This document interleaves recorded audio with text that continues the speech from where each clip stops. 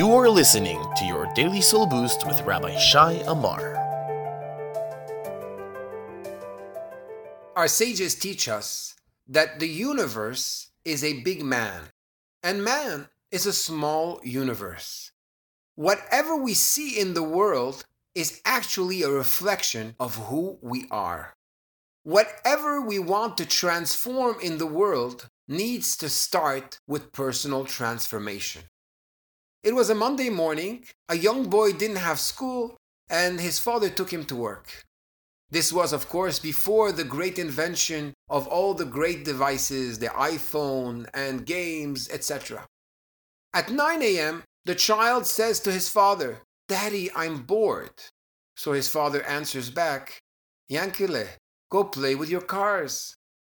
15 minutes later, the child comes back.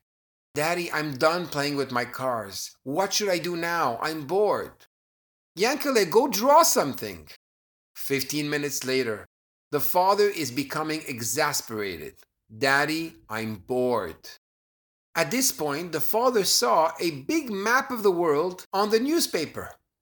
He decided to cut it in 50 pieces, mix it together into a puzzle, and said to his son proudly, "Yankele, go in the conference room with the glass table. Go put the world together." The father figured that for the next 2 hours he's going to have some peace.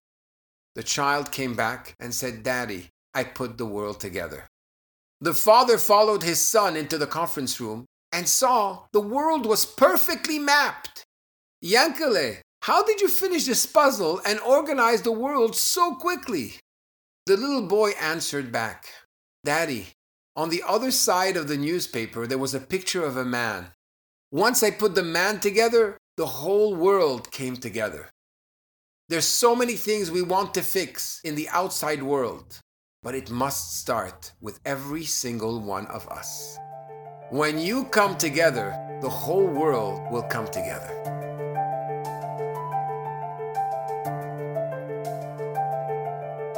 To access more of Rabbi Amar's Soul Boost, make sure to visit www.soulboost.org.